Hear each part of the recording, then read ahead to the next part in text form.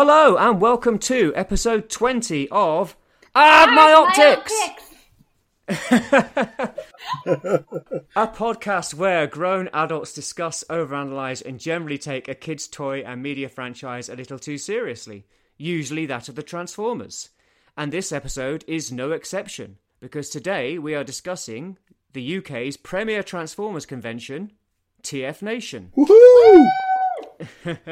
I am your too old and misanthropic for this shit host, Orion Gear, and with me is my sickeningly enthusiastic and in his element co-host, Virtual Dave. Say hello, Virtual Dave.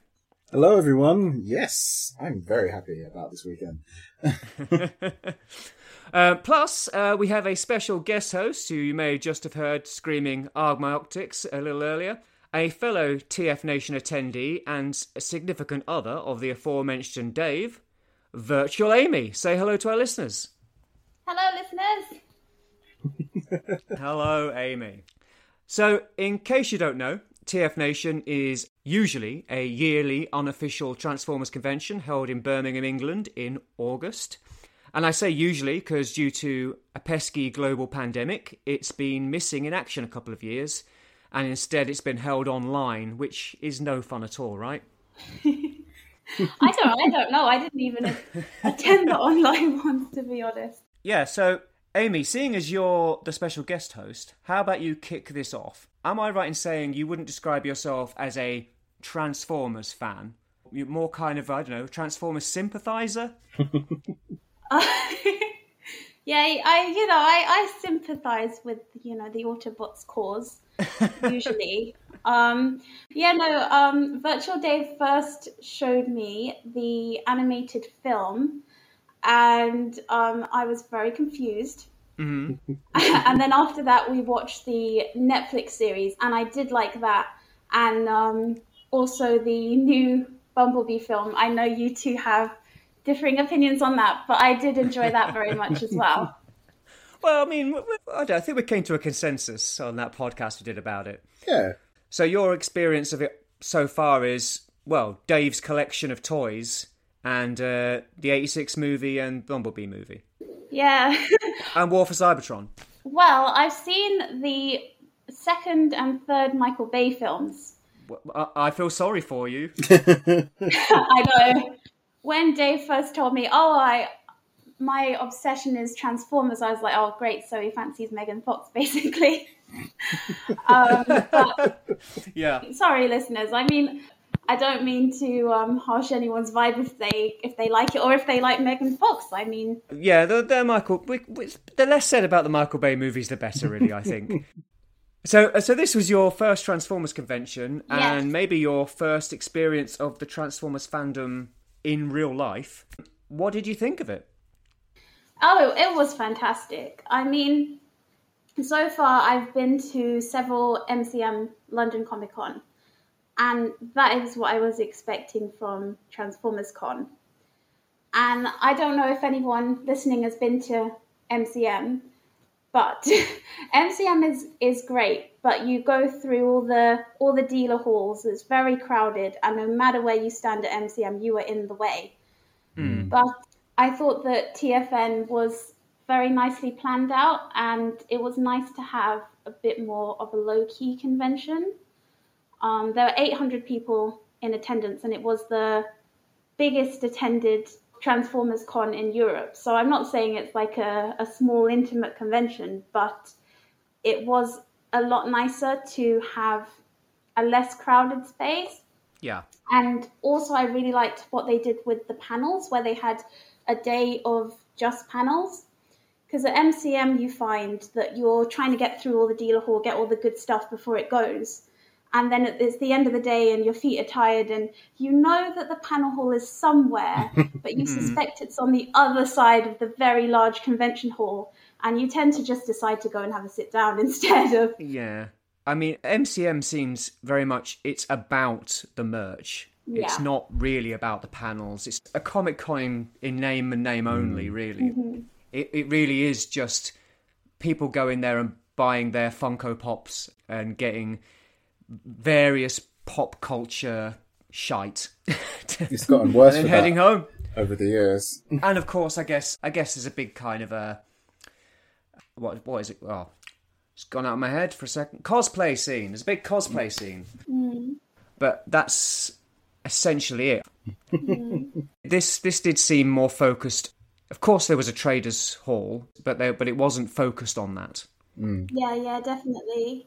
It was a really good idea to have a panels day. Yeah, well, you guys went to the whole thing. I was only there for Saturday. So how was the whole weekend for you? It was good. Like Amy was saying, it's a nice structured event. When we were there, we were talking to people about, since it's our first time going, that a lot of other people also really enjoyed the format they had this year, because normally it's in different rooms around the hotel and it's a bit more spread out and things are happening simultaneously. Whereas this time it was all one room, and the dealer room, and that was it. Like, and you could go between the two. Yeah. And it was a lot more simple, a lot more better for you if you wanted to catch a certain panel, and if you didn't, you could go and do something else and come back. Yeah, I mean, the dealer room and the panel room were quite close together, so it wasn't too difficult to kind of jump between the two. I mean, there's quite a lot of kind of walking a bit lost down corridors, trying to find your way at first. But once you got orientated, you were like, okay, dealer room's here, panel room's here, bar's here. That's all you really needed to know, basically. And of course, you could leave whenever you wanted and go get food or whatever. And it's in the Birmingham Hilton Metropole, which is kind of connected to the airport and the Birmingham NEC, National Convention Centre. Which, I mean, I don't know whether you've ever been to a convention in the NEC, but that place is gigantic. The UK Games Expo, that is in there, and it's unbelievable. So, yeah, it was nice being in a smaller place, definitely. I appreciated that. I like the fact that the dealer room wasn't too big. You could pretty much get round there in, like, depending on what you were looking for and how hard you were looking, you could get round there in half an hour and kind of get an idea of who's where and what you're looking at and where you might want to go back to later if you've missed something. Oh, my optics! So you were there the entire weekend. You got there on Friday, and you were there all Friday, all Saturday, and all Sunday. So do you want to kind of talk us through the weekend? I mean, when did you arrive? What did you do? Well, me and Amy arrived the day ahead, which was good, because then we got to settling and we weren't rushing to get to the place to register or anything. We just took our time. So when Friday came along, we registered, went through all the different panels that were happening that day, got to talking to a few people at the end of the day in the bar. In the quiz, we all had to make teams, and just, I don't know if it was coincidence or potluck, the people we were sitting next to or near us were all first timers as well. So we all stuck together after that. Except there was one chap joined our team, Tony, and he'd been a lot of times before, and he was an expert. And he carried the team. sorry, Dave. He really did. Well, that's nice. It's good to have an old timer on the team. It was, yeah. The cup of the team. I think that's good, actually. Putting something like a quiz on the first night is a really good way of getting people to kind of meet each other, isn't it? And get acquainted. I came in on the Saturday, but I mean, I already knew quite a few people who were going anyway. Quite a few people from my group of Transformers collectors that I meet with in Brighton were going, and then of course there was you guys. And there was a few people off of message boards like TFW that I knew were going to be there and I might bump into. But yeah, it's good to get a kind of, especially if it's the first time you're going to a Transformers convention, get kind of acquainted with other people and get an idea of how it all works and what the fandom's like, which, it's one of the nicer fandoms, I definitely think. Everyone's really happy to speak to you, and it's unbelievable how friendly everyone is, really. And, from your first-time people to regulars to people who you might know off of YouTube or off of podcasts, minor Transformer celebrities all the way up to major ones. like all the way up to your James Roberts and your Simon Furmans and your Gary Chalks, all the way up. Everyone was really, really nice, really, really friendly. Yeah, it was really nice, wasn't it? It was such a nice vibe there. Yeah, and it's crazy. Like, even as a kind of Transformers poser fan, I think I made more friends at this convention than I ever have at another convention. Like, there was one night, it was Friday night, I think, just after the convention, we went into the bar and people had just brought along their Transformers to show people. And we ended up having a game of cards with just a bunch of Transformers fans that said hello to us. It was amazing. Yeah, cool. So that was the first day. So that was all panels, and then Saturday you were obviously staying in the hotel, weren't you? In the Hilton itself. No, we were at the Premier Inn. All right, but close by. Close by, yeah. Yeah, because I mean, there's quite a few hotels on the NEC/airport land, as it were. Apparently, we were only like 10 minutes away, but because of all the stuff happening with the games, there are a lot of the different pathways were all blocked off. Yeah, so for your information, listeners, the Commonwealth Games were held the weekend before this particular convention, before TF Nation, in Birmingham.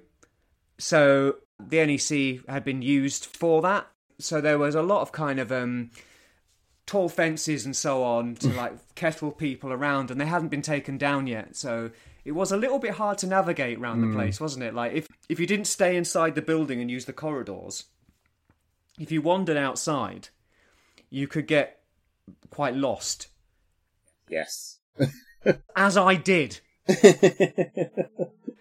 when I left you guys on Saturday evening, I was following my phone back to the bus stop, because not only there was all these fences and so on, there was also a rail strike on the day. Yeah. So you couldn't take the train from Birmingham International. You had to go get a bus back to wherever you were going. So I got a bus back into Birmingham.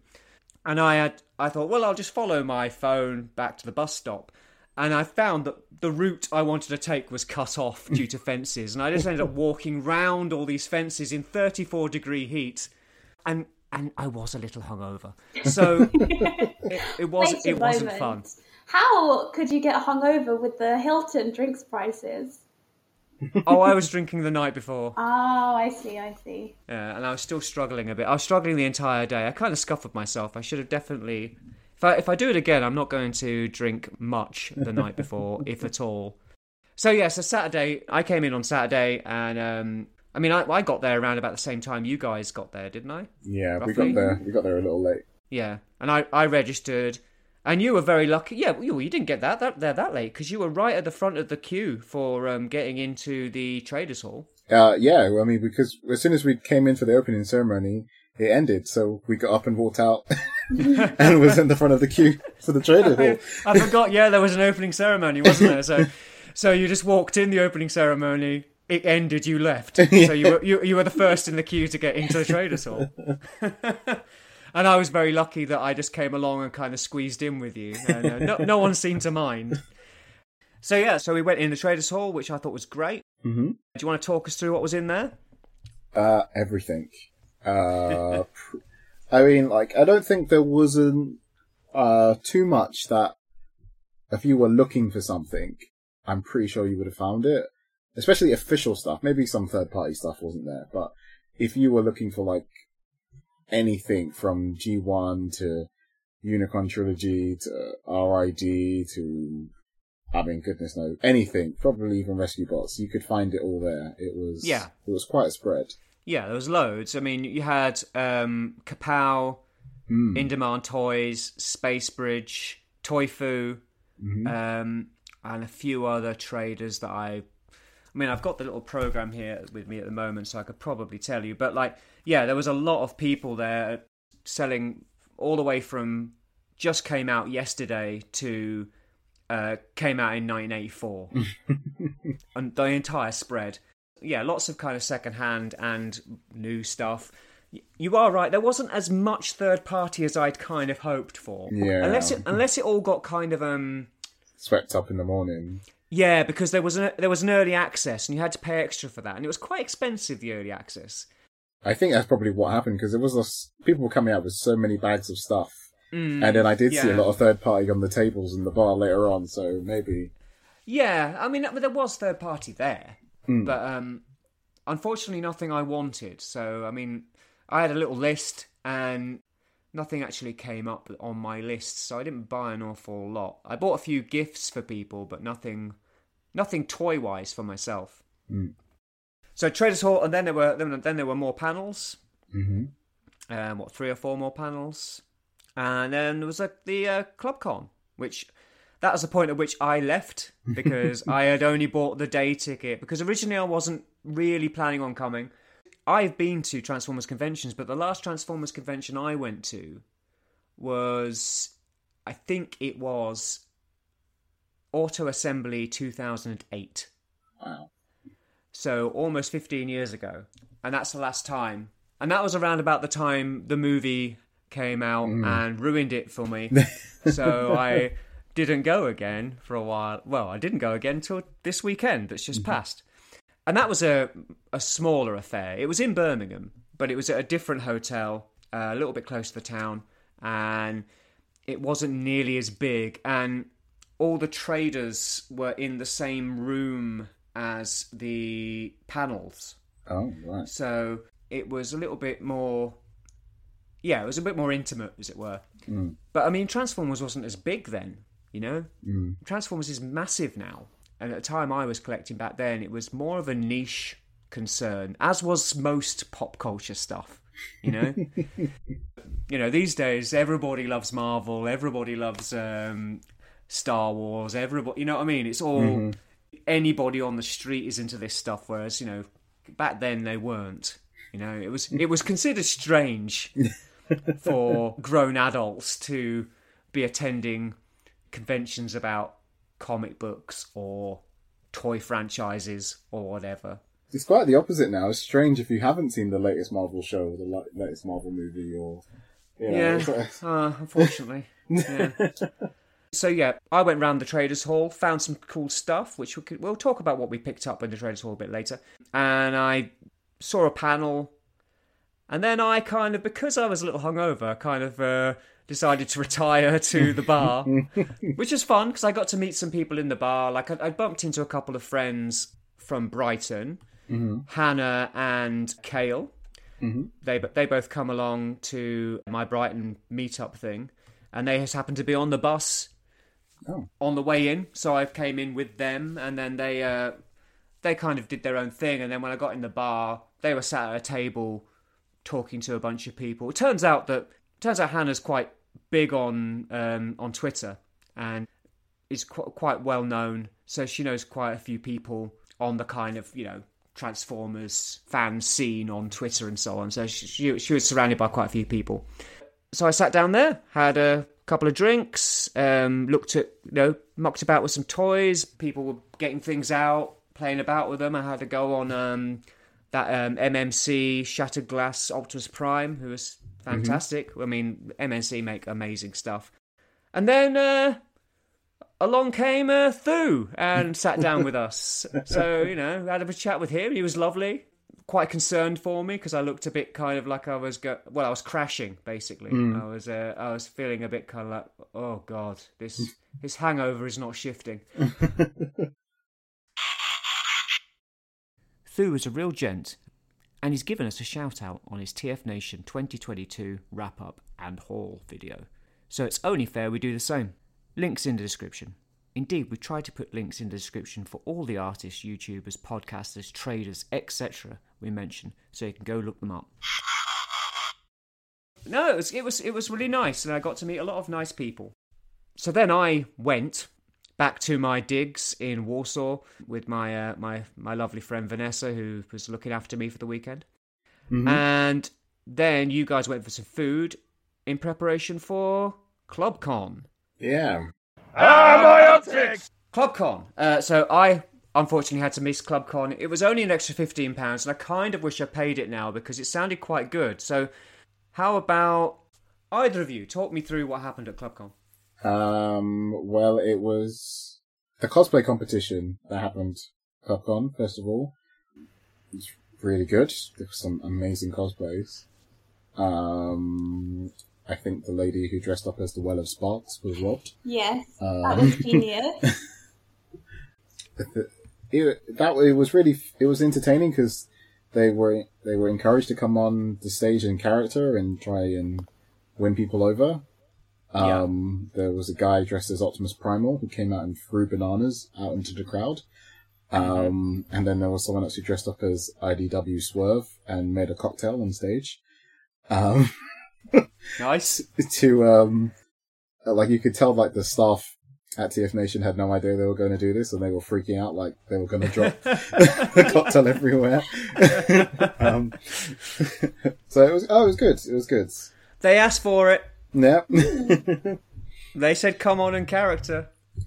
And then after that, we had the thing that they've been talking about all Friday, Saturday. They were hinting at something they were going to tell us or show us. Beyond Your Wildest Imagination. That's it, yeah. Which was... The clue there was that was the strapline on the original movie poster for Transformers the movie. Oh, there you go. Did you not know that? No. Really?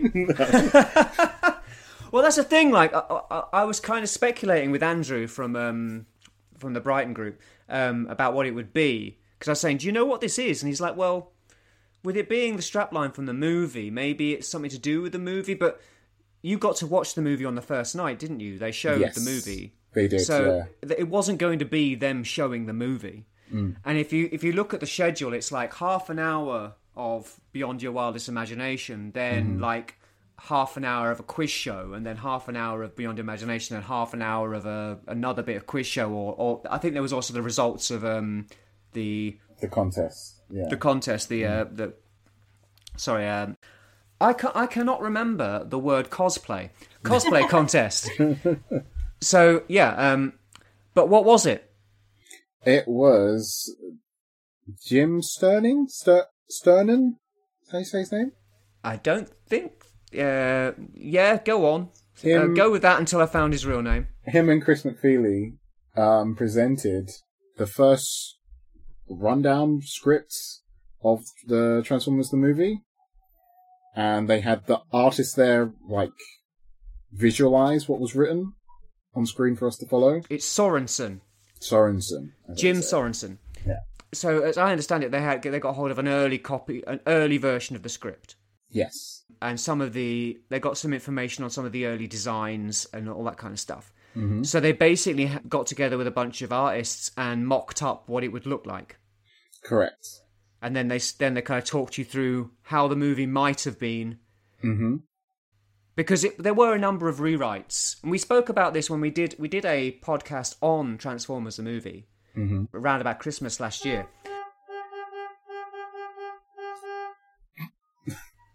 Thank you. So, nice. Someone's quite excited about Transformers the movie on the street outside Dave's place.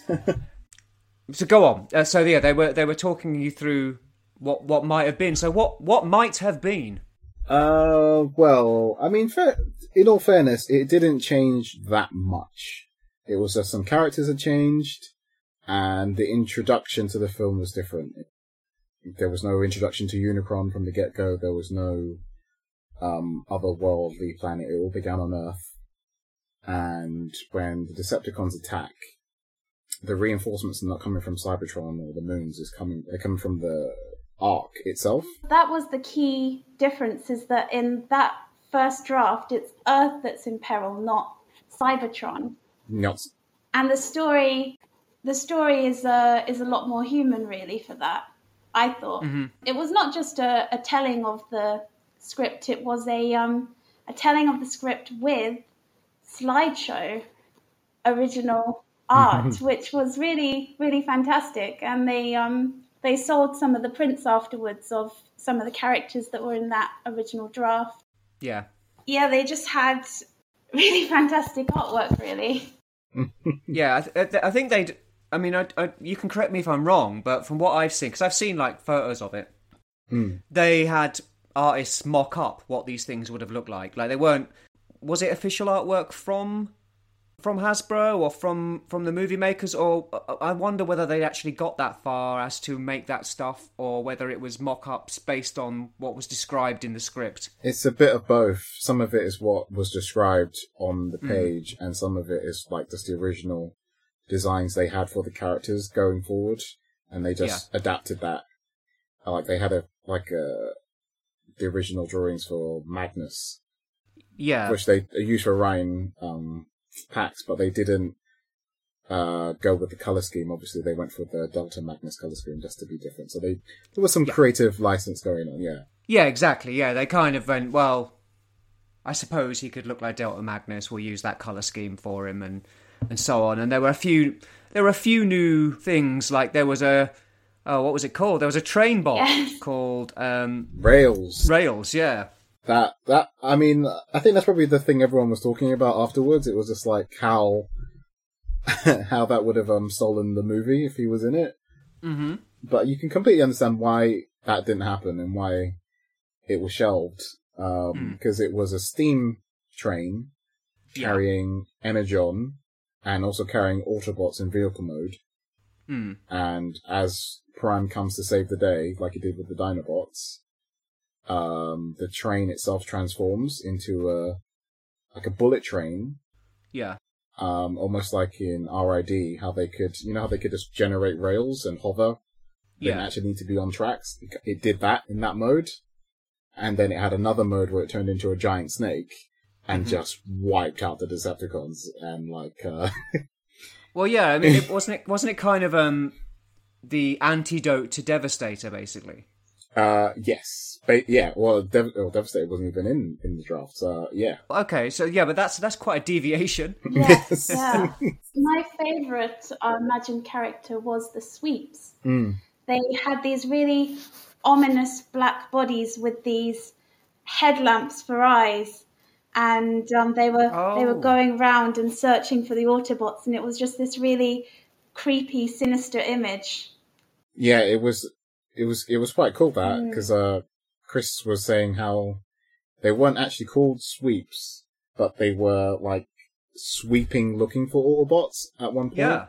And somehow between going back and forth, that name must have stuck.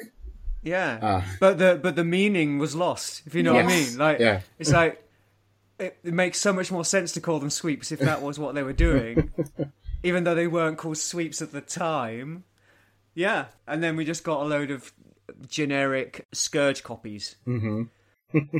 So it's very interesting. And I know that there was loads more. Wasn't there stuff about the Matrix was like a tiny little Optimus Prime ghost in a bottle? Yeah. Apparently it predates the Creation Matrix in the comics. And they all said that it was very unclear about where the name came from and who actually, decided to have that as a name in Transformers lore, as it were. Yeah, it wasn't a physical thing. It was just like when the leaders die, they became like little ghosts on themselves. And it's mad, isn't it? For the Decepticons, Megatron's was called his Essence. Yeah. And Prime was the Matrix, and but some of that's still in the film. Like he was meant to die. Megatron was meant to die in a hall full of all Decepticons past.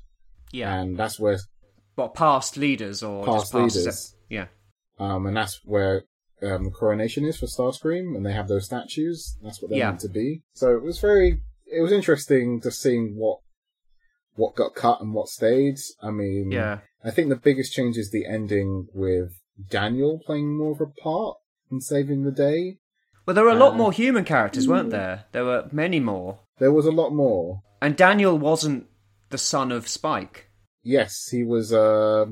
He had his mum played a part in it, but not his dad. We didn't know who his dad was. There was like this thing they were doing with Wheeljack and RC as well, which was almost kind of. I heard there's some kind really of off-color, kind of bad, kind of misogyny stuff going on with Wheeljack and RC. I mean, it kind of. I wonder if that's why they have that shot of RC really sad when Wheeljack's body is like lying dead in the movie. Could be. Yeah.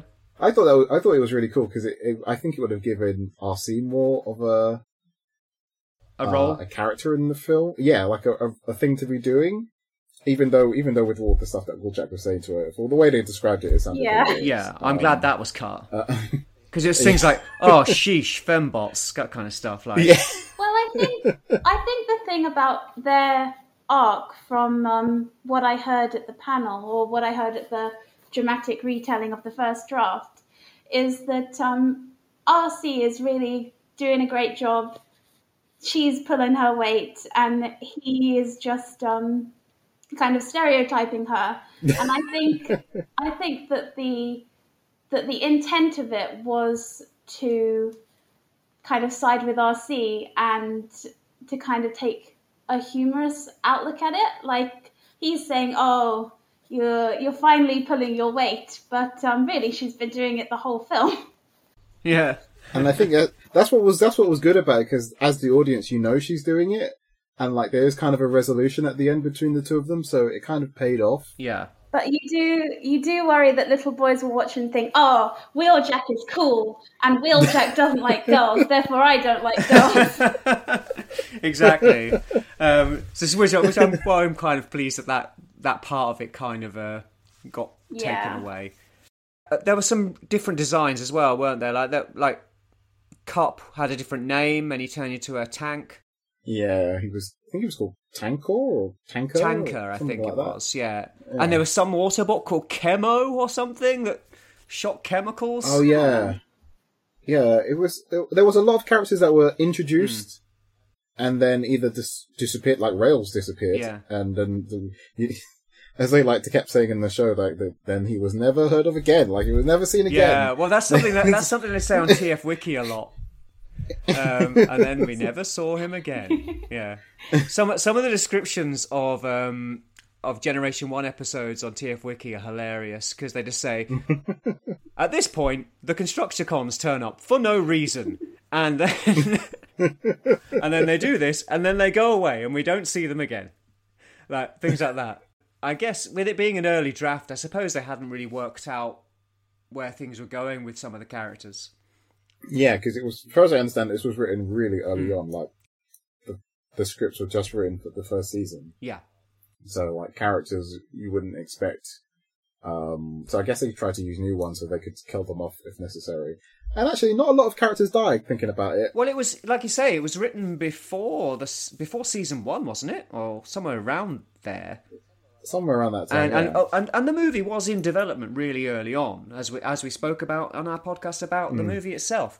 So I guess the closer they got to making it, they became more kind of focused on which toys they were going to phase out, which toys they were going to phase in, and then that became the point at which they decided who was going to be in the movie, who were going to be the stars, who were going to be sidelined and killed or whatever, so we could move on to the next year of Transformers toys.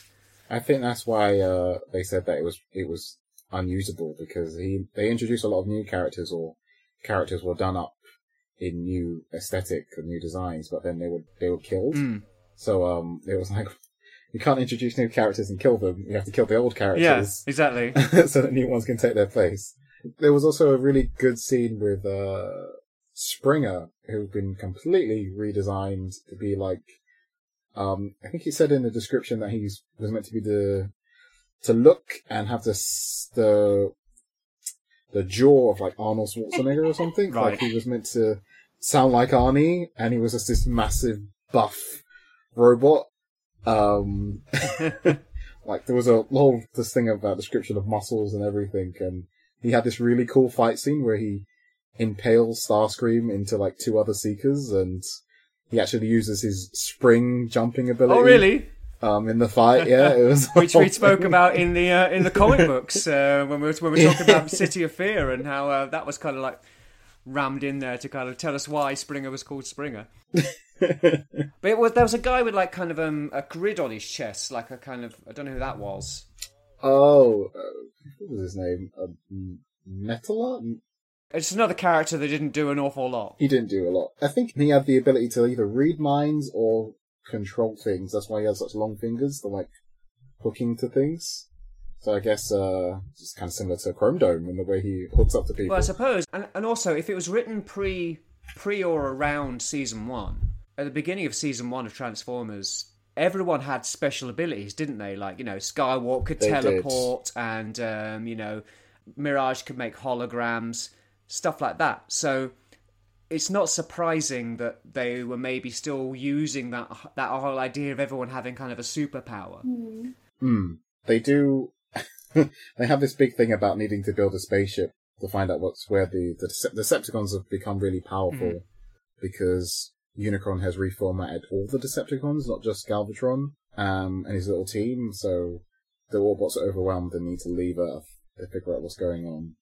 And it's hilarious. Like, they make a big deal about building a spaceship and getting away, like in the final movie, but only a handful of them get on the ship, and the rest of them just fly away alongside the ship, like they would sometimes do in season 1. That they could fly. Yeah, that's a given, isn't it? This just happens. People fly when they need to fly. And what else was different? Oh, the Junkions were in it, but the Junkions were depicted as being a lot more like Nazis. Oh, great. Yeah. Even the sweeps, there was a lot of things drawing similarities from Nazis' uniform and depiction and stuff that they obviously didn't use in the artwork. Probably for the best. This is what it says. But to be honest, I think that was a bit of a plot hole in the character design, that characters who don't shoot bullets had bullets around their waist. Yeah, their designs were slightly different. And in very different plot point. They had created Unicron, apparently. Mm-hmm. What, the Transformers had? The Junkions specifically. Oh, the created Junkions, Unicron. right. That sort of makes a little bit of sense, since the Junkions do build things. I guess so. They do end up teaming up at the end to try and stop him. And it kind of plays out like the movie at that point, but the humans play a bit more of a part towards the end. And I assume Unicron's trying to eat Earth rather than Cybertron. Yes. Which does kind of make more sense, and it was good that we watched the movie the day ahead. That they showed it's fresh in your mind. It was. And I didn't even really think about it, to be fair, that when he reformats Galvatron and makes Cyclonus and the others, that he immediately eats one of the moons. And I guess that would be to replenish his energy after doing such a task, really. I suppose, yeah. And that was really played on in that, like, he was stuck near the Junkions and he needed to get energy. And that's what the Decepticons were doing, siphoning energy for him to transform and escape his orbit. But, it was a wild ride. Mm-hmm. It was long, though. But it was broken up. It was broken up, but it was still like, we had 5-minute breaks in between. Yeah. And, even I was edge of my seat wanting to hear it, but even I was like, yeah, I did. I'm getting tired. I did see a few accounts on TFW saying it was a little bit long and a little bit too much. It was a long day of fun. Yeah. And it was a shame that people were a little bit sleepy towards the end, because one of my favourite parts about the reading was that there was one part that was played word for word from the film, because it's just so perfect and so funny, and that's the Bar Weep, Grenard Weep, Ninny Bong joke, where they use it and then they instantly befriend the big scary robots trying to kill them. Yes. And I just love how every draft knew that did not need changing at all. Yeah, well, that's fair enough. It's become one of the most well-known phrases in Transformers fandom, hasn't it, now? And almost to the point of it being annoying. But yeah, so the movie ended roughly the same. What was the ending? They obviously needed the Matrix to save the day. And Galvatron at that point had Prime's Matrix around his neck. But in this case, obviously, it's actually just a little ghost version of Prime. Yeah. In a jar. Yeah. Around his neck. and they need that to stop Unicron. Not quite sure why. Kind of like the final film. And it can only go in a specific part of Unicron in order for it to do this. I mean, they do make so many... we were talking about how there was references to Star Wars. Apparently it was a lot more blatant in this draft that they were like, this person is like this person from Star Wars. This is going to have the secret hatch for him to blow up Unicron, like in Star Wars. This is actually written in it.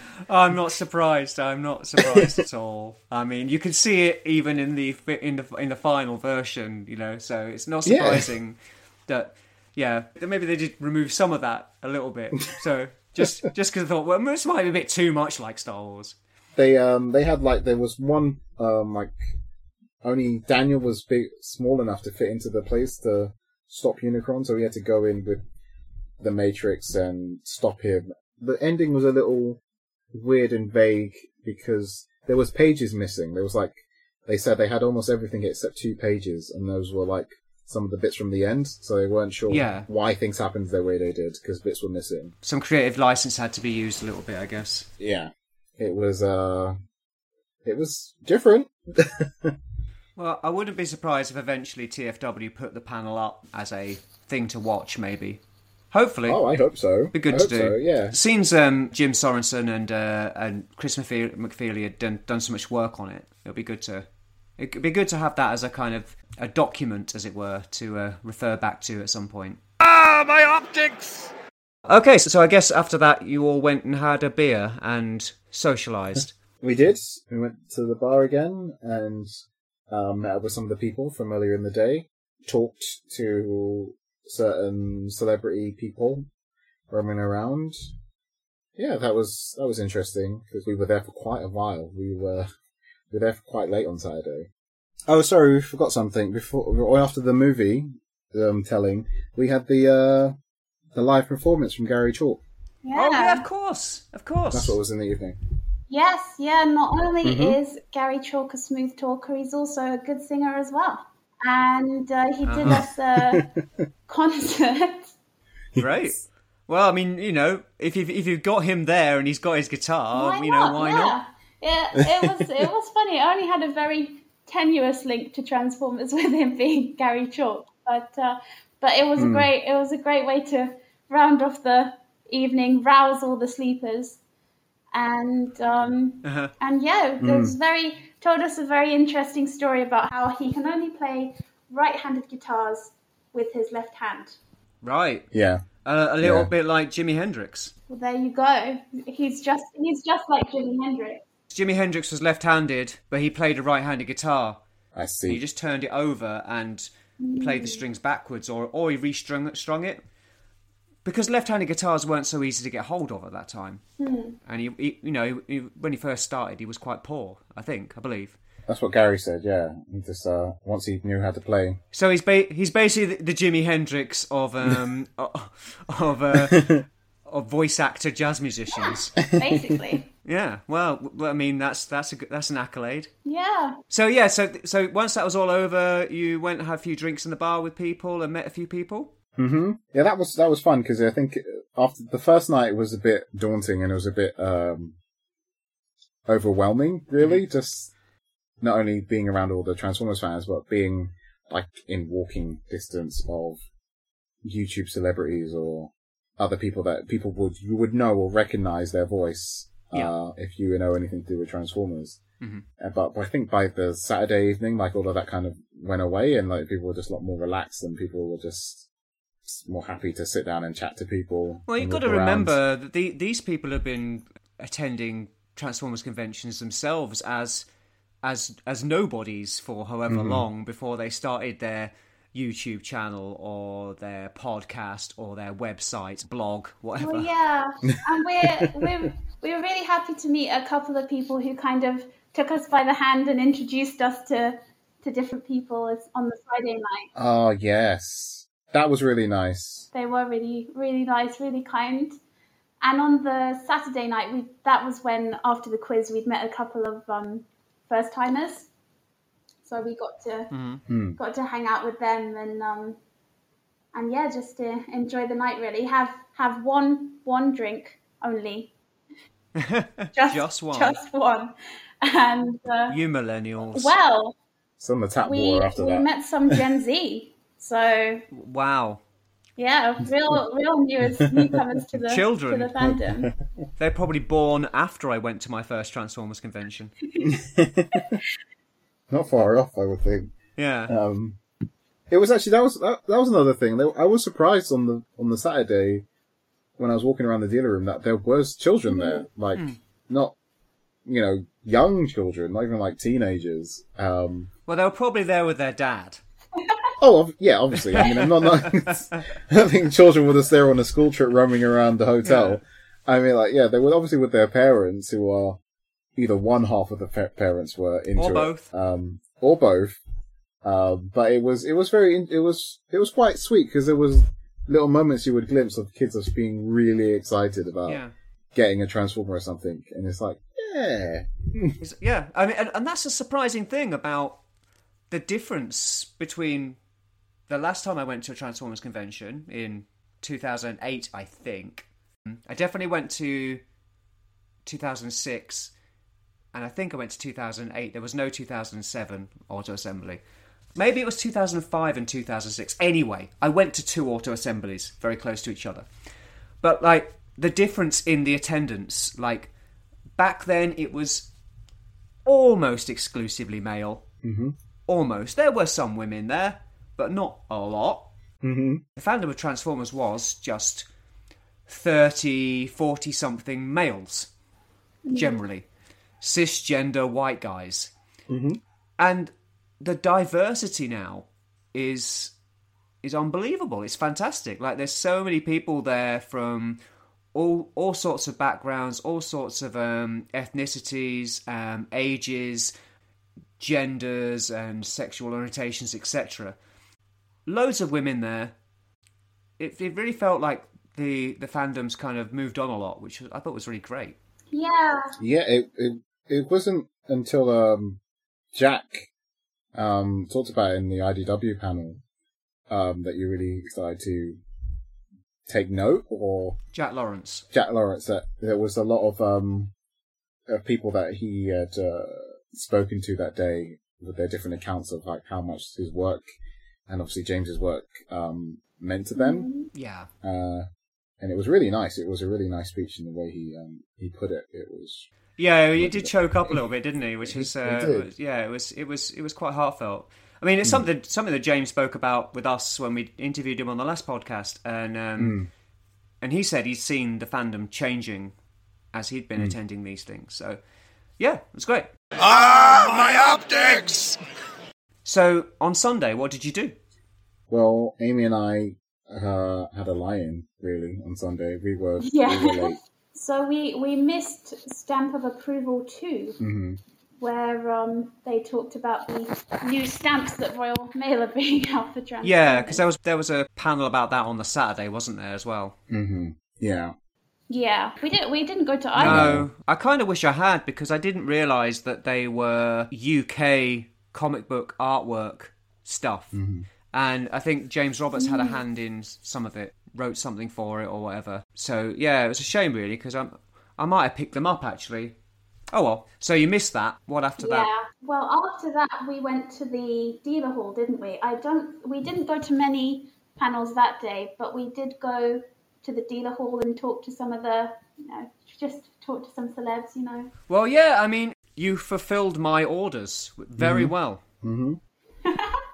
Because we took a load of My Optics badges to hand out, and I was handing them out quite happily on the Saturday at first, and I started to flag. But the original plan was to record our intro, which we never did, unfortunately, so we've recorded it now, but also to ask various attendees to record stings for this podcast. You've probably heard some of them by now. Yes, thank you so much to everyone who recorded a sting for us. Exactly. You did a great job. You got loads of them. And there's going to be a little montage of the remaining ones at the end of the podcast as the music plays out. I have to give a big thank you to everyone who did give me the time to do it. some people I sprang it on, and some people I had asked them to do it the following day or something. But it was quite nice that people gave it a go, and I really appreciate the people who gave it a go multiple times, or some people who really were like, I'm going to give you an extreme of one type and of something else, and it was great. Some people really put a lot of thought into it, didn't they? Which I thought was quite good. It really did. Yeah, and it was really nice, and it was another reason for me to stop being a fangirl in the corner and introverted, being scared, hiding, introverted to talk to people. So it gave me a reason to go up to certain people and see. So I did you a favour. You did. Yeah. There was one chap when we approached him and asked him to read out the my optics. He said, "What's my character's motivation?" Yes. Just imagine that someone stabbed you in the eye or whatever. Yeah, I think we said your motivation is that you want to go outside in the quiet and shout. Fair. No, it was great. You did a great job of doing that. It was really nice because I got to a point where I was giving badges out to people and telling them about the podcast and stuff, but they had recognized the badge. And, it got to a point where people were like, oh, we've heard about this, or we saw some Twitter posts about it. Yeah. And, it was starting to get around the con almost organically, as it were. So that was quite interesting and nice. Yeah, it's good stuff. Well, I think it was Jack Lawrence wore our badge. Your badge. At one of the panels and also behind his desk. Yeah. And a few people said to me, "Oh, Jack Lawrence was wearing that. I wondered what that was about." Yeah. That was so cool of him to. It was very nice. I mean, I gave him the badge on Saturday. I kind of went up and met James, met Jack, and Simon Furman, and gave them badges. And when I gave it to Jack, he went, "I'm going to put that on right now." And and then 30 minutes later, he was on stage doing a panel. So it was really nice to see the badge. It was like, I tweeted about it and people liked the tweet and shared it. So that was really useful. So yeah, I mean, it's nice, bit of self-promotion, obviously, but it was great. So Sunday was just a more relaxed day, I assume. It was, and it felt in the dealer room as well, like it was, like I had a proper good look on Sunday because I think everyone had bought what they wanted and this wasn't in there. And it was nice because then we got a chance to talk to the people behind the stalls as well, like especially the Forge in the middle, their Artist Alley. We got a chance to talk to some of the artists on Sunday and look at all their prints and stuff, which is quite nice. Yep. Because we find it, many like other conventions, Artist Alley is always hidden away, tucked away in a corner somewhere. But this is what I liked; it was right in the middle, that you just, you get to see everyone's artwork. I mean, that's my biggest bone of contention with comic cons in inverted commas these days. Is that there's so little comics going on. Yeah, Funko cons. That you're like, well, where are the comic artists? Oh, they're in another room somewhere. They're all sat there and no one's going to see them. And we're all in here buying toys or whatever. These people birthed these characters. These people are the reason these characters are popular. Mm. It was amazing to see so many people queuing up to get autographs and stuff from these people and talk to them, and it was good that they were there in the dealer's room as well. Like, It wasn't just, they weren't shoved off into a corner out of the way. Yeah, it was really nice that it was all close by, and that, I think even the guests themselves really appreciated that they weren't stuck in a room waiting for people in a queue. I think they liked the buzz of the room, and they were part of the con. They were as much part of the con as everybody else. Mm. So I think that didn't Sunday kind of end with a panel with Gary Chalk pretty much? There was a few other things, maybe one or two things afterwards, but I think you tell me, was that the main event? The Gary Chalk was definitely the main event because they had the kids quiz in between in the day, and then getting the results of that. And when we spoke to Gary, it was right just before he was going up Yeah. on the stage, and that was quite nice because I think we were fresh in his head because I had a question for him, and they were almost about to stop the panel before I answered the question. He was like, "No, that guy's had his hand up for ages." Like, oh. This young man has had his hand up. And what did you ask? Well, I mean, he was giving a lot of pointers, and he was telling a lot of stories about his voice acting and the different roles he's had. I mean, there were some odd questions that were thrown at him in that panel, and a lot of them were almost repeating themselves to some extent. But I wanted to ask him about what it's like playing multiple characters at once, a la Scott McNeil, and arguing with yourself. Like, what's that like? Do you have to, really switch it on and off, or is someone else reading the lines talking to you or something? And he gave us a really good answer, and he seemed to like the question to end on, so it was good. Oh, great. It was a good one to end on because he gave us a demonstration of him arguing with himself in vastly different voices. It was really fantastic. He was a really, really great, fun panelist to have. Yeah. Even as someone who's not been in the fandom for very long, I just really enjoyed it because he showed off his talent whenever he had the opportunity, really. Yeah, I mean, it was one of my regrets was that I didn't get to talk to Gary Chalk because there was quite a queue at one point, and it was around about the time I started flagging.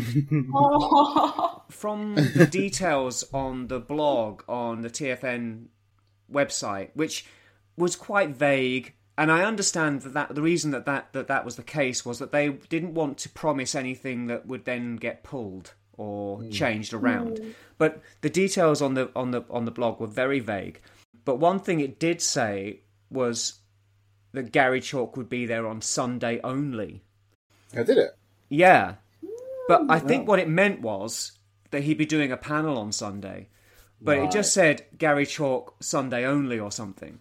So I have all 3 seasons of Beast Wars DVDs, and I have season 1 and season 2 signed by David Kay from when I went to Auto Assembly. So I wanted to bring those along with me and get them signed by Gary. But because I knew he wasn't, because I thought he wasn't going to be there, I didn't bring them along to get signed. So it was a shame. I would have liked, but you guys spoke to him, and it seems like you really enjoyed speaking to him. So I mean, I'll get my chance one day, I reckon. It was nice speaking to him, and it helped because the lady that was with him, she's on Instagram and so on, and I know who you mean. Yeah, she. I've spoken to her a couple of times on Instagram, and I'm always tagging her in anything Beast Wars related. And we recognized each other. Once I heard her name, I was like, "Oh, that's who you are." Yes. Yeah. And it was really nice because we got to sort of chance to speak to her. And I think it was on the Sunday. At some point during the day, I spotted a guy in a really cool Prime t-shirt, Prime Tron inspired t-shirt, one that I have. There were quite a few people wearing that, I have to say. Yeah. So I pointed it out to him that he was wearing a good top, and I got talking to him, and it turned out it was Gary Chalk's cousin or family member. Okay. So that was really nice. And so when we eventually went around to talk to him about doing this thing, it was a lot easier and simpler because Candice helped us talk to him, and he was really up for it, to be fair. I don't even think we needed to, but I was nervous about asking him to do it because I was like, am I allowed to ask him to do something like that? I don't know. I'll give it a try. But with both of them there, it really helped. Great stuff.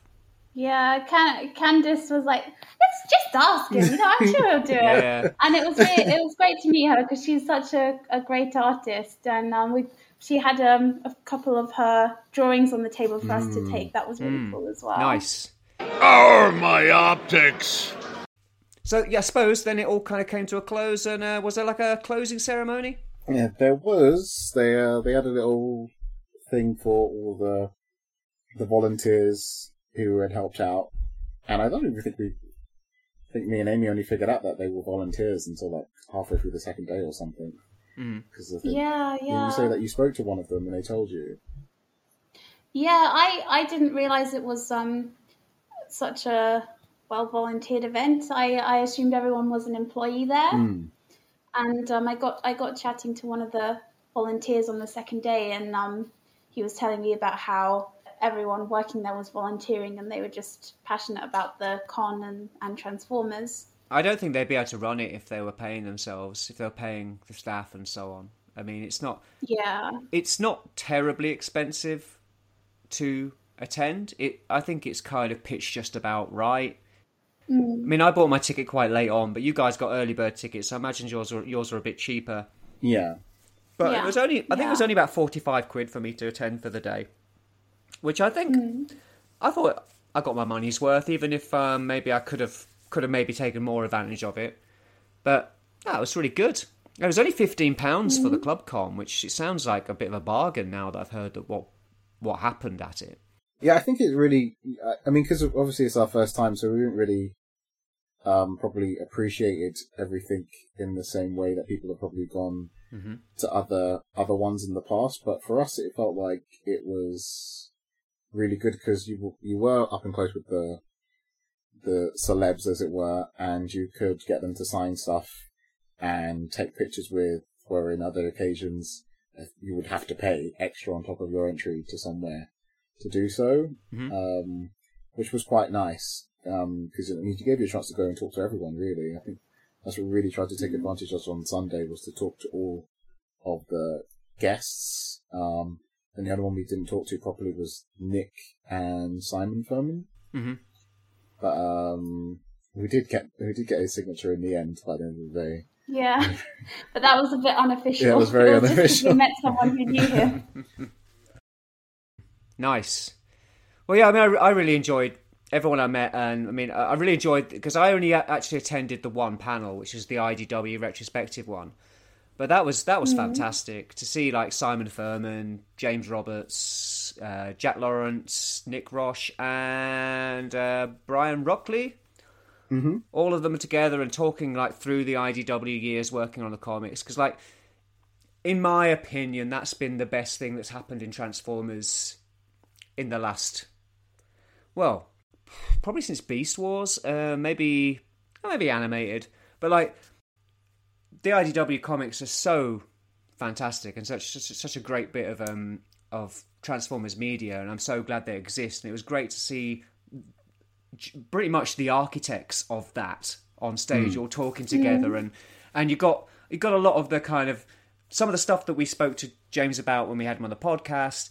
You got to see him kind of go through some of that, but also have people like Jack and Nick Roche, I think his name is Nick Roche, interject from here and there. Nick Roche is really entertaining. He was like the rock star. Like he had such a long queue. Everyone wanted to talk to him. Well, he's an amazing artist and a great writer. So yeah, I mean, and he was the IDW rock star for quite some time. Like, you know, yeah, no, it was great. Really enjoyed that.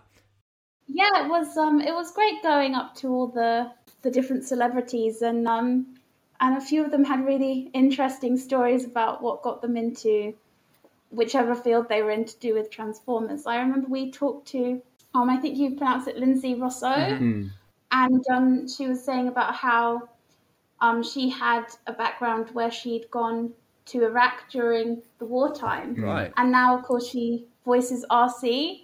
Like, what a backstory to then go and start voicing kind of a robot at war. Yeah, absolutely, yeah. I mean, if anyone is qualified, it's her.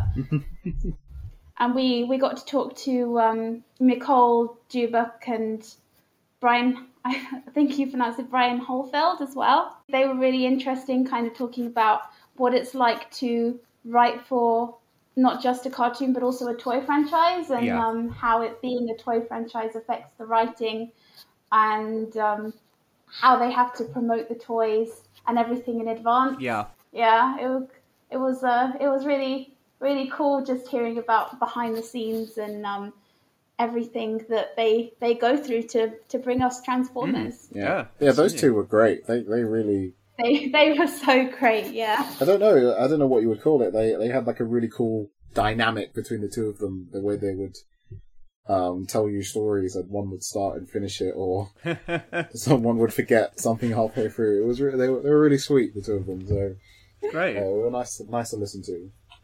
Yeah. Oh, my optics! So what were your favourite bits? What were your highlights? How about you? How about you go first, Virtual Amy? What were your highlights? My highlights were, and I'm going to sound very cheesy, but all the new friends we met. Isn't the real Transformers Con, the friends we made along the way. Just everyone was so nice, and I think we'll stay in touch with some people, especially by the Facebook group. All right. And just, I think that going to con made me more into Transformers. Like when I was trained back home, I was watching little clips from Headmasters. Just because someone had told me how great it was, and they spoke so passionately about it, I was like, gotta get on that. Headmasters is mental. It's very silly. It's very Japanese. Cool. So, Dave, what were your highlights? Not too dissimilar from Amy's. It was really nice meeting Transformers fans face to face and having really nice, calm discussions, positive discussions about Transformers, whether matter what you liked, what they were looking for, what toys they prefer. It was really nice just to sit down and chat to people who get it. I didn't have to explain myself and tell them the difference between the movies and the cartoon or anything like that. It was nice just to talk to people who, Amy's right. There was a guy who was really excited about Headmasters and wanted to talk about it. It's like, yes, someone who gets it.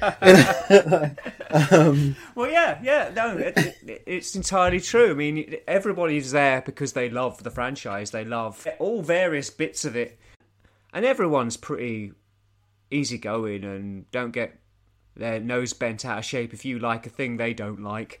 It's all the same bag of tricks, isn't it? It's just done in different ways. It was really nice as well like Amy was saying, we made friends with people, but I think we were kind of lucky to make friends with almost the right people who had been going there for a long time. Because there were certain people who we spoke to who helped us, introduced us to other people, or they invited us to tables with other people who we all got along with, or they told us the best person to talk to about certain things.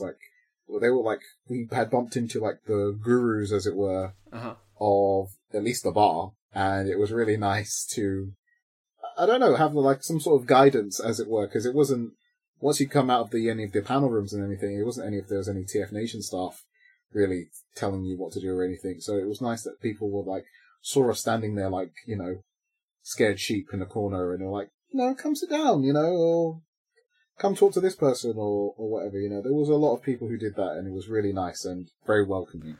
Yeah, great. I got the same kind of vibe. Wandering around the dealer room, I got talking to people just randomly. When we got into the dealer room, I kind of wandered around looking at various stuff, and I ended up finding some old issues of the old Marvel UK comic, and I was flicking through those, and a guy kind of went flicking through the other stack, was like, oh, what are you looking for? How many have you got already? And and we kind of got chatting about our collection of. He had more than I did, and was like, oh, he's looking for particular issues and so on.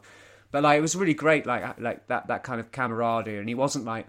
He was like, oh, there's more over there, And I'm like, yeah, I know. I saw you looking through them, so I thought I'd let you get your fill first. And he was like, oh, that's great. But just speaking to various people, and obviously I bumped into some of the people from Brighton. Andrew, who is known as Nice Sideburns on TFW 2005, who sold you a Make Toys Jazz at one point. Mm-hmm. Yeah. He was there, and he was really, he really wanted to help me meet people. So, at one point he was with somebody else from the 2005 message boards. So he kind of said, "Oh, this is Loose Cannon from the 2005 message board," and Loose Cannon meet Orion Gear, and then in the bar with Hannah and Kale, they were really, they had lots of friends of theirs that I got chatting to. So it's really good in that sense. It just felt like a kind of really kind of friendly, open environment where everyone was just enjoying the thing that they loved. Yeah, it was really, like, I mean, as we were saying, it's so different from anything we've experienced in a con where people are just so, I mean, not that people are not nice, but it's just that people are really, you thought it was authentic type nice, you know, it wasn't like just, you know, being nice for the sake of it. People were generally like, you got the vibe that this was almost like a family reunion type of thing, that people who hadn't seen each other for like the 2 to 3 years. Yeah. Mm-hmm. You know, it was a really nice vibe and atmosphere. Yeah. It was nice that we got to, it was the first night, wasn't it, Amy, that we actually got to share a cab with another couple. Oh, yes, yeah. Who turned out to be one half of a podcast to do with Sonic the Comic. Yeah, Sonic the Comic, the podcast. Yeah. That's quite a niche podcast, isn't it, really? It was, and I didn't realise... Not that this isn't a niche podcast we're doing right now. Go on. But I mean, it was just nice to talk to the people, and like they do the podcast with Chris McFeely as well, so it was nice to have another connection to talk to them. Oh yeah, that's a good get, isn't it? Getting Chris McFeely on, yeah. And the lady was an artist, so she knew Jack and she knew Nick and James, and just by chance we kept bumping into them in various circumstances, and they would introduce us to the others. Yeah, and it was really nice. And on the Sunday, we finally wore her down, bumped into her so many times that she gave us some Sonic posters that she'd made. Like, yeah, she gave us some of her prints. Yes, oh, that's nice. Very sweet of her. It was really cool. Yeah, good stuff. Yeah, I mean, for me, my favourite bits were the IDW panel, as I've already mentioned, and getting to meet James Roberts in the flesh. It was nice to kind of go and talk to him and thank him for being on the podcast and like have a good old chat with him and pick up his More Than Meets the Eye notebooks and so on. It was really nice. And meeting Simon Furman again 15 years later and going, you know, I met you before. It was you won't remember, but no, it was really good. Really enjoyed all that. So those were your highlights. Was there anything you regretted missing, Dave? I mean, I kind of regret it, but I also think it was for the best. Mm-hmm. Is that I saw Fans Toy Soundwave, and I was very close to buying it. I see. Okay, so yeah. As listeners may know, that Orion Gear has set me on a terrible spiral of masterpiece collecting now, and I'm playing. It's not my fault. Oh, your fault. It's not my fault. I'm blaming him entirely. Don't be fooled. This is a hobby based around enabling. It was nice. It was nice to see some of those figures, like high end figures in person. I think once you're always looking at pictures online, you get a bit detached from it. It was nice to be able to pick up things and see them. But I think it was probably just talking to some of the other celebs that I probably either chickened out or only talked to for briefly on the Sunday. Like, yeah, there was quite a few people that videos I watch or listen to online, and I think it would have been nice to actually really pick their brains a bit more, especially the Triple Takeover guys, because they was there and had a quick chat with them. Yeah, I never saw those guys, unfortunately. Not even at a distance. Like, I didn't see 6-0 Maz or Liam Toybox Soapbox, which is a shame, really, because, like, you know, their podcast started pretty much the exact same time as did. And it was like, oh, God, these guys are, like, kind of big names in Transformers fandom, and they've launched a podcast just as we're launching one. What bastards. But they've always been pretty supportive. I've commented on some of their stuff, they've commented on ours, and like, you got them to record some stings for us, so it's really nice that you know, there's no, I mean, I never really felt any rivalry, but it would be really, really nice to talk to them. So yeah, it's a shame that we didn't get to meet them. Yeah, it was nice. I mean, I think that was the other side of it, because I think it would have been nice for you to have been, especially the Sunday, because that was when I did most of the talking to some people. I think you would have enjoyed being in some of those conversations, because I think like, people were asking me questions about certain things. I was like, I'm not the brains of the operation. He's not here today. My head won't swell too much in that respect. I think you would have liked it, because some people we had spoken to on Friday and Saturday had listened to the podcast in between. Oh, great! And came back with some feedback and stuff. It was really nice. It was nice. Cool. You can share that with me offline. All right. But yeah, no, I'd love to hear that. So yeah, Amy, did you regret missing anything in particular or not? I don't like to call them regrets as much as a different plan of action for next time. Yeah, fair. So, first comers next year, whenever that gets announced. If you're staying at the Premier Inn or you're at the station and Google Maps tells you that the Hilton is a 20-minute walk away, it is lying to you. It is not a 20-minute walk away, because of all of the kind of bric-a-brac around all the makeshift fences and things around the NEC. Just get the Uber app. Yeah, it's only a £5. Just get the Uber. I mean, hopefully that won't be there next time. I mean, the Commonwealth Games is a one-off. Probably won't happen concurrently, but yes, I understand that. The whole complex is a bit of a rabbit warren, isn't it? And it's very confusing when you're in there because it's a purpose-built convention space, really. Conference space, and it all looks the same, and it is confusing moving around the place. It was so difficult going around with our luggage because we were so lost, and we were thinking we were going to end up walking on the airport runway or something like it. And there were so many people in high vis. We thought someone would stop us, and like we were walking into somewhere we're not allowed to go to. But we went pretty far, to the point that like someone with a nearby business saw us and just gave us a lift to the hotel. Wow, they could tell we were so lost. That's nice. I know. It was really nice. We just wandered onto a construction site, and we must have looked so lost and defeated that the manager just came up to us, and a friend of his was like, "Go on, give them a lift, give them a lift." And then we got a ride in a Tesla. So lovely. Yeah. Oh, very nice. Chauffeur driven to the hotel. It was a pretty eventful first 30 minutes in Birmingham. Well, there you go. You can go back to London, telling everyone how lovely everyone in Birmingham is.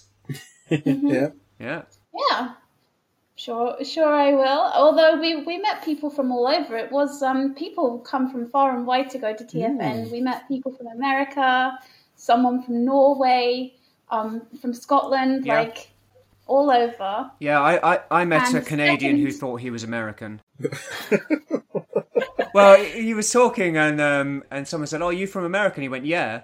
And then his friend went, "No, you're from Canada."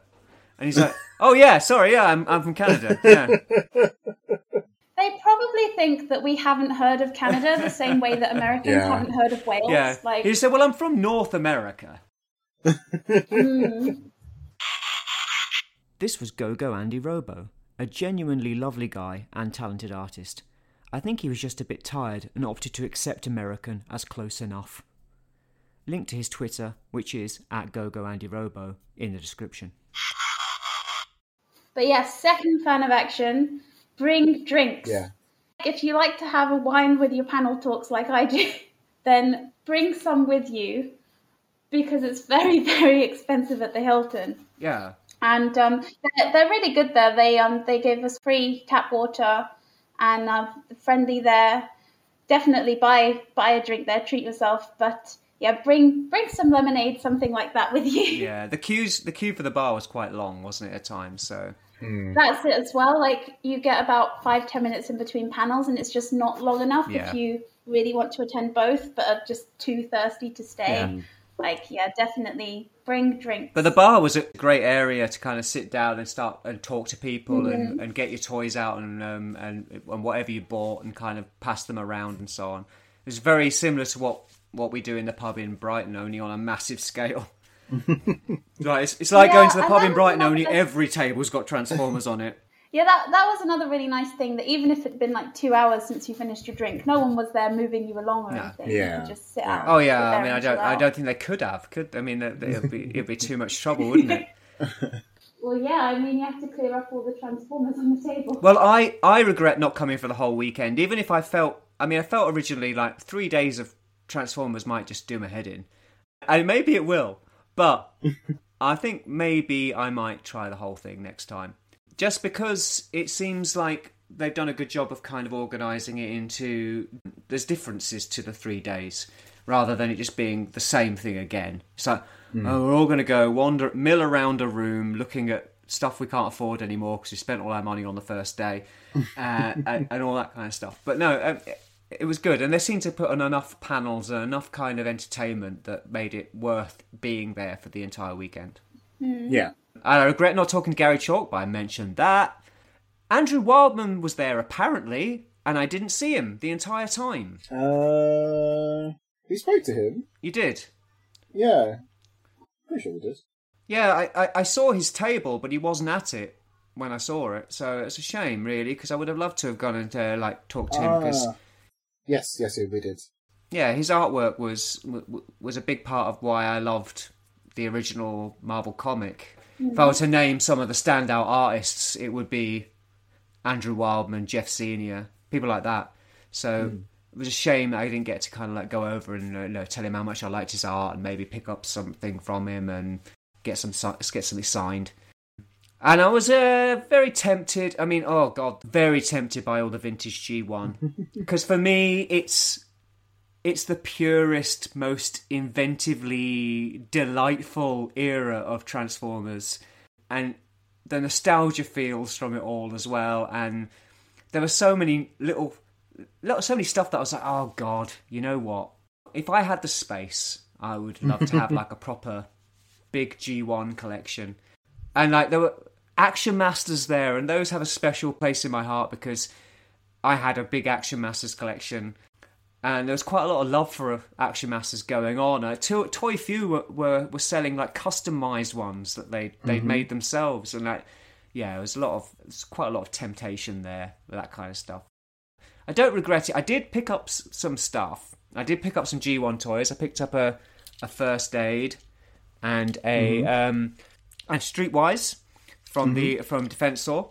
And I'm going to give them to my nephew, who apparently is now interested in Transformers. So, hey! And I thought, why not get him some vintage G1 toys from 40 years before he was born, or whatever. Oh, that's so cool. I love that you kept the tradition and only given him 2 of the 5 to collect, so he has to start collecting. Exactly, I can say, well, they're part of a team, so now you need to get the helicopter guy and the motorbike and the fire engine. But I know that he's really into emergency vehicles, so I think he'll like them. Okay. But I picked up. Hey, I was about to say, let's talk about what we bought. So, since I've started, I'll finish. I got Stampy from Beast Wars Neo.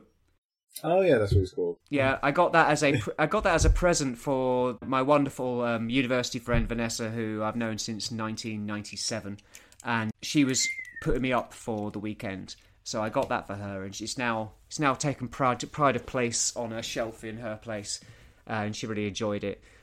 It was funny because I shared a photo of it on Twitter and so on, and people were like, "Oh, I had my eye on that," so I was like, I bought it to give away to a friend. But it was a nice little toy. Yeah, it was quite fun. So I got those. I got the More Than Meets the Eye notebooks, Volume 1 and Volume 2 from James Roberts, which are really good. For the listeners who don't know what they are, James Roberts basically wrote copious notes in kind of ring binders and on A4 pads and so on, back when he was planning out what he was going to do in his IDW comic work.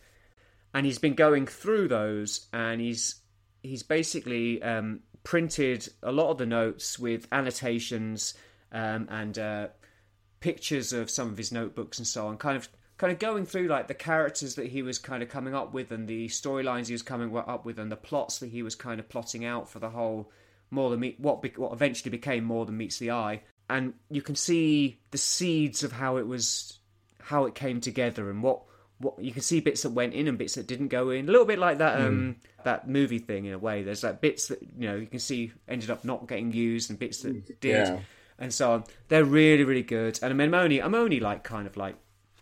maybe 10 pages into the first one, but it's a really good read. I'm looking forward to delving into those. So I got those from James Roberts. Jack Lawrence has a couple of series Bibles, one for Lost Light and one for Wreckers and Beyond, which are basically just kind of character studies, pages and pages of of character studies of various characters that he drew in the comic when he took over as the main artist on James Roberts' run when it became Lost Light. So you've got all sorts in here. There's Perceptor, and then the second one is more kind of other stuff he did later on. So Wrecker's stuff and so on. But yeah, no, they're really great. Like, one page, every page has a character model where he's kind of like mapped out what he's gonna how he's gonna draw them and so on. It's really cool. And then from Simon Furman, I got the first issue of Transformers 84: Secrets and Lies, which is basically the prequel to the original Marvel run, which I have read a bit of, but not all of it. I know the artwork is fantastic, so I'm looking forward to reading the whole thing. But it also came with the full script for the first issue as well. Oh. So that's very, very nice. Otherwise, that was about it. Obviously, I mean, you gave me some stuff as well. Yeah, I got that Soundwave off of you, and a Spider-Man figure as well, which was very nice and completely unexpected. So thank you very much. It's all right. Yeah, no, it's and I quite like it, even though I'm not the biggest Marvel Legends fan. That's a pretty nice figure. I like it. So, what did you pick up, Virtual Dave? Everything. Yeah, spent a lot, did you? No, I didn't actually spend a lot. It's just it accumulated over the Saturday and Sunday, just little bits and bobs and it was the one thing that I saw on the Saturday I wanted to get was that MP TF Element Mirage. Yep. And I'm glad I picked up when I did, because all the other stuff was gone. By the time I went back in the dealer room after the panel, I picked up some artwork by some of the people in the Forge, like posters and coasters and all sorts of little things, because it was really nice to see all the people, independent artists that was there. Of course, I bought something from James. I bought Volume 3 of More Than Meets the Eye. Despite the fact that you bought Volume 3 of Lost Light. Of Lost Light, sorry. Despite the fact you're nowhere near there. I'm not that far into the book yet. But I mean, when I get there, I'll have the book ready to go. Exactly.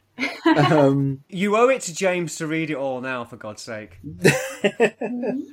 I've set myself a goal to get to. Yeah. Then it was just like little posters and artwork. We got the they had like special prints if you wanted to buy them from TF Nation to go get signed. From the celebs, and I've got a few of those. Got some artwork from I'm not gonna remember his name. Chris something. There was another really big artist that was there in the Forge. He didn't have a panel. No. Table, but he was one of the bigger artists that was there, and he also drew some of the stuff for the movie adaptation. Oh yeah. Having done a little digging, we've surmised this is Chris Carter, who contributed some amazing artwork towards the Beyond Your Wildest Imagination presentation. Twitter handle @DriveR. We put that in the description too. I think I got the stamps thing as well, and also picked that up because it was also going towards Toy Fu.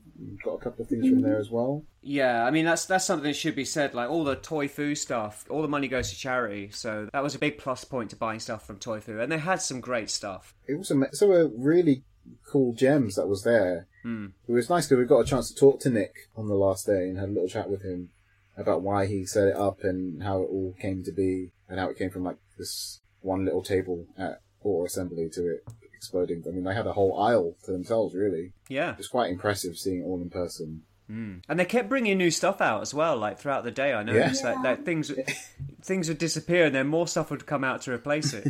Yeah, it was quite nice seeing all of the it was like the BotCon stuff. Like there was just things that I would never see in person. Yeah. Like just random or Japanese import things that I would just never have the opportunity to see firsthand. That was what's nice looking at the table at Toy Fu. Yeah, I mean the old me, the me who went to Auto Assembly would have lapped a lot of that stuff up. I would have probably spent a lot of money. And I say luckily, a lot of the stuff that on my list just it wasn't there, you know, like I wanted to pick up, there are a few MMC things I wanted to pick up that weren't there. There was a Carnifex there, and he was kind of low down on my list as kind of, if I can't sign some of the other stuff, maybe I'll get him. But by the time I hadn't found the other stuff, that had gone. So I was like, okay, fine. Yeah, so I didn't get much toys. I'm surprised you didn't buy more toys, to be honest. Yeah, I mean, I didn't, toy-wise, I think I just got the Mirage. I bought that Studio 86 Spike and Kapow, and even though I'm selling some of my Unicron Trilogy figures, I bought an Armada Red Alert, because I just never had that deco before, and it was quite nice to experience that figure again, with all of his gimmicks and pop-out features. Yeah, I didn't buy too much. Looking back on it, I posted some pictures. It looks like a lot, but really a lot of that is like just the other fluff that you could pick up from the tables. You bought a lot of t-shirts. I did buy some t-shirts. Yeah, there was a guy there. I forget what his name is. Lucan Tees. And I saw people wearing these really cool prints. And it was obviously someone had done them. It wasn't just like the t-shirts I was wearing, which was just off Amazon or something. It was someone had really made them. And when I think we met him on the first night, but I didn't know he was doing those t-shirts in particular. But he did say he's the only one there selling t-shirts, so I should have realized. Yeah, he was a nice guy, and he had some cool ideas. And I was talking to him about like all of his different designs and how he likes to do Transformers, but he likes to do it out of the box. He doesn't just want to have Prime and Megatron. He likes to have Arachnid from Transformers Prime in like a Spider-Man pose, so it looks like it's the Spider-Man logo, or he likes to think out the box when he does his designs, and they're all pretty cool. So I did buy some. Good stuff. Yeah, no, it was. Oh, go on. I was just going to say it was funny watching your resolve slowly crack across the weekend. I don't think you bought anything on the first day, although there was only one stall trading that day. I remember I said to you, at least get the TFN t-shirt, and you said, I have too many black t-shirts already. And then on Saturday you bought 3 black t-shirts. But the dangerous thing was Dave was saying to me, there's this £200 figure that I really want. No. £200 in one day, no. And then I was just watching him, like every so often his eyes would go out of focus and he'd have this look of agony, and I knew it was just wondering, have they sold it? Can I still get it? No, don't get it. Was that a Robot Paradise acoustic wave or whatever it's called?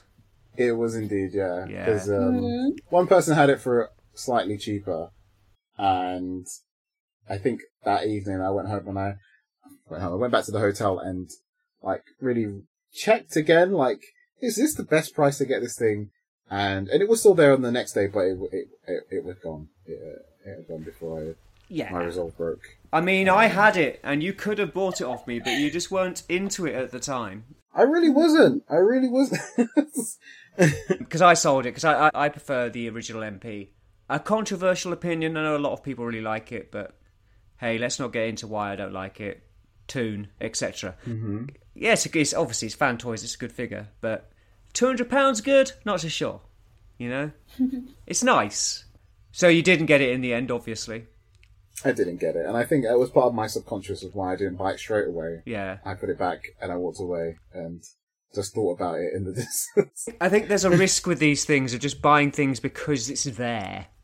Yes. And then you get home and go, oh, I don't know if I should have bought this. So, I don't know, is it better to regret the things you bought or regret the things you didn't buy? Well, luckily I don't regret anything I bought, so that's good. But the only other thing that was there that I might have got was those KOs I told you about. They had KO Ratchet, Ironhide, and some other stuff. But you gave me your normal advice about KOs. Yeah. Well, I mean, there's nothing wrong with buying KOs, but you know, get the official if you want it. They're not that expensive. They did have an official MP10 in there, just him on his own. I think helps. That was tempting because obviously I've not experienced that figure before either. It's a great figure. It's a fantastic figure. It's well worth picking one up at some point. I mean, I've sold mine, and I do miss it. Yeah. So, Amy, did you buy anything? Yeah, I got a few bits. I am a big fan of nerdy and novelty jewellery. Right. And I was not expecting to find any at the con because I thought it's Transformers, it will be all men there.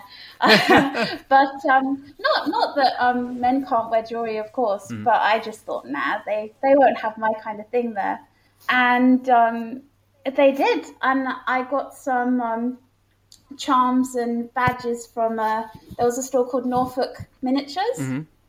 And a store called CNC. I got some like little charms from there as well. I got a couple of posters. Which store was it that I got the posters from? I forget the name of the store. Do you remember, Dave?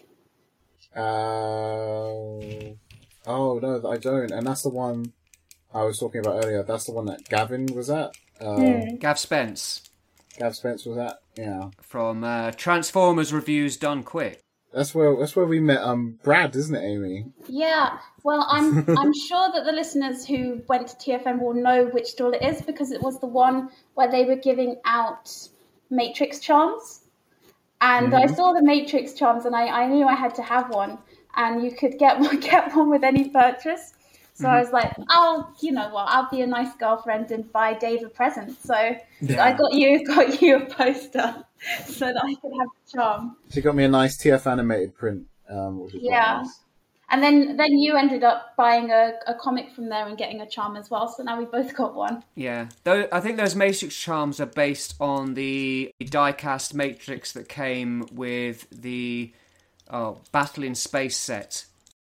And they also came with an Optimus Prime as well. So they're basically a reproduction of an official Transformers piece of merch. Yeah, that's what they said. They had someone, I think it was someone at Toy Fu had a 3D printer. Yeah. And they printed out them in different colours. The Matrix, Cyberplanet keys, and they had some Generation 1 ramps or something as well. Oh yeah, from the colours. Yeah, the ramps from the Micromaster sets. Yeah, I think that's what it was, yeah. And I got a lot of freebies. That was one of the really cool things about this con is that I feel like there are mythical freebies at MCM London that you never actually get. But this con, there were loads of freebies. I got a really cool bookmark from the Hero Dies Alone comic, which I've been using. I got a couple of Sonic posters, as we already mentioned. And at one point, Dave took someone out to record a sting, and it was unfortunate because just at that moment they brought a bag of free McDonald's toys Transformers. and just as the three of them had left, and I was like, oh no, I was like, can I get one, can I get another one for my boyfriend? Like, anyway, it wasn't for you at all because of course you'd asked them to film the sting, and I thought, well, we can't do that just as the freebies come out, so we gave the McDonald's toys to them. We gave it to them. Yeah. Oh, that's very nice of you. But I got an arachnid toy. Yeah, that was cool. And let me see what else. There were a lot of really cool things there. I got a couple of gifts for people. There was a really cool Goosebumps-esque Choose Your Own Adventure book at the main vendor's stall right on the first day, and that was really cool. Oh, great. One other thing I did get was I got a bunch of Transformers UK comics. I got about, I think it was about, I was meant to buy 6, but I accidentally picked up 7 or something. And the guy was really nice about it and gave me the 7th one for free, which was really nice of him. And just filling in gaps. But it was good because I took those to Simon Furman and I said, just choose a few and sign them. And he was very, very gracious to kind of, But yeah, he was like, "Oh no, this is a great one, the one with the Wreckers on the front." So he signed that and so on, and it was really cool. So I got those, I picked those up, and they were cheap. They were really quite well priced. So it was good. I'm slowly filling out that collection. I liked when you went up to James Roberts and you were getting him to sign the books, and you told him about the comics as well, and he had already had like a pile behind him. Yeah. He was like, I cherry picked them first thing, don't you worry about that. He'd already been in there, picking out his the ones he needed, That's a nice perk of being a celeb, as it were, or one of the guests, I guess. Yeah, he had he had a small pile at the back because he's slowly trying to get like a perfect collection, isn't he? Oh, my optics. Right, well, is there anything you'd like to talk about before we wrap up? I guess I would just, again, to, give a big thank you to everyone who gave us the time to do these things, especially the celebs, because they were very busy, or people were hounding them for pictures or autographs and things, and the people did take the time to, participate in the podcast. You could clearly tell they had never heard of before, and I was like, well, just go with me. That is a Transformers podcast. I'm not using your voice for any malicious reasons. It was really nice. No, I second that. That was fantastic, and they're all great, but there were some really great ones in there, which you will have heard throughout this podcast. And like I say, I will put a medley of the remaining ones towards the end. And I'd also like to mention, Gary Chalk he filmed a little advert for us. Yes, yeah. I know. Yes, he did. In fact, I'll probably use it as the video, the little short clip that goes up on Instagram and so on for the episode. I think that's the best. That's got to be the best bit. So I'll definitely use that. Will you be going next year? Yeah. Definitely going next year. Yes, 100%. They're doing some sort of mini con in Manchester. In March or something, and yeah, I mean, maybe never been to Manchester. Yeah, I'll probably skip that because Manchester's a bit of a distance to go. I was just going to say that it was nice to, even when the convention had finished and bumping into people on the way home, that you were still like, hey, TF Nation, or seeing the wristbands or the T-shirts that everyone had bought. There's loads and loads of positive feedback I saw on social media, so I mean, I think it was a success. I mean, I went into it as I normally do, in a very cynical way. But it was like, I don't know if I'm going to be up for this, and even coming up to it, I was like, why have I bought a ticket for this? Friends of mine were in Paris, and I kind of thought, we could have gone and done that. But no, I really enjoyed the day, and I am up for going again, and maybe doing the whole weekend, because I felt like I missed out on some of the experience by only doing the Saturday. So yeah, I'll be back. You did miss out. Well, I think that's it. That's about it, isn't it? Really. So yeah, we all liked it. We all enjoyed it. It was very good, and it was like you say, it was a really great way of kind of meeting a lot of people from the fandom, talking to a lot of people you'd not met before, talking to people that you maybe have seen on YouTube, or people that have written or drawn comics, or involved in Transformers in whatever other way, and kind of just chatting with them and being there on a kind of level pegging with them all, and no one was too pompous or up themselves. It was just really nice. I enjoyed it, and I will probably go again. My optics! Wonderful. So, did you go to well? TF Nation? Did you enjoy it? What were your highlights? Let us know on social media and all the usual places. You can find me in particular on Twitter and Instagram. I am at Gear Orion and Orion_Gear respectively. And Dave, where can they join your growing fan club? Well, I go by Virtual Dave 26, mostly on Instagram, but you can also find me on Twitter. You'll find me. We, as in I, need to give Virtual Dave and Virtual Amy special thanks for knocking it out of the park promoting the podcast at TF Nation by both handing out the badges and recording the really excellent stings from the likes of the Triple Takeover lads, Sixo Maz Liam, aka Toybox Soapbox, the legendary Chris McFeely, Jim Sorensen, the all-around nice guy Gav Spence from TRDQ, the loquaciously verbose Stu Adams, and of course, the big bot, the boss monkey himself, the one and only Optimus Primal, Gary Chalk. You really played a blinder getting him to record that lovely little sting for us, and the little advert thing. It was great. Oh, it was his idea. Yeah, I mean, that was not scripted by us. He went off and he did it. He did a wonderful job. I'm so chuffed with that. Amy, thank you so much for joining us and providing your astute musings on a bunch of adults making a big deal out of toys and shit. Thank you for having me. You're absolutely welcome. I hope it was as enlightening for you as it was delightful for us. Oh, thank you. No worries. You can come again. Finally, if you like what we do, please do like, follow, subscribe, review, etc., etc. We really appreciate it.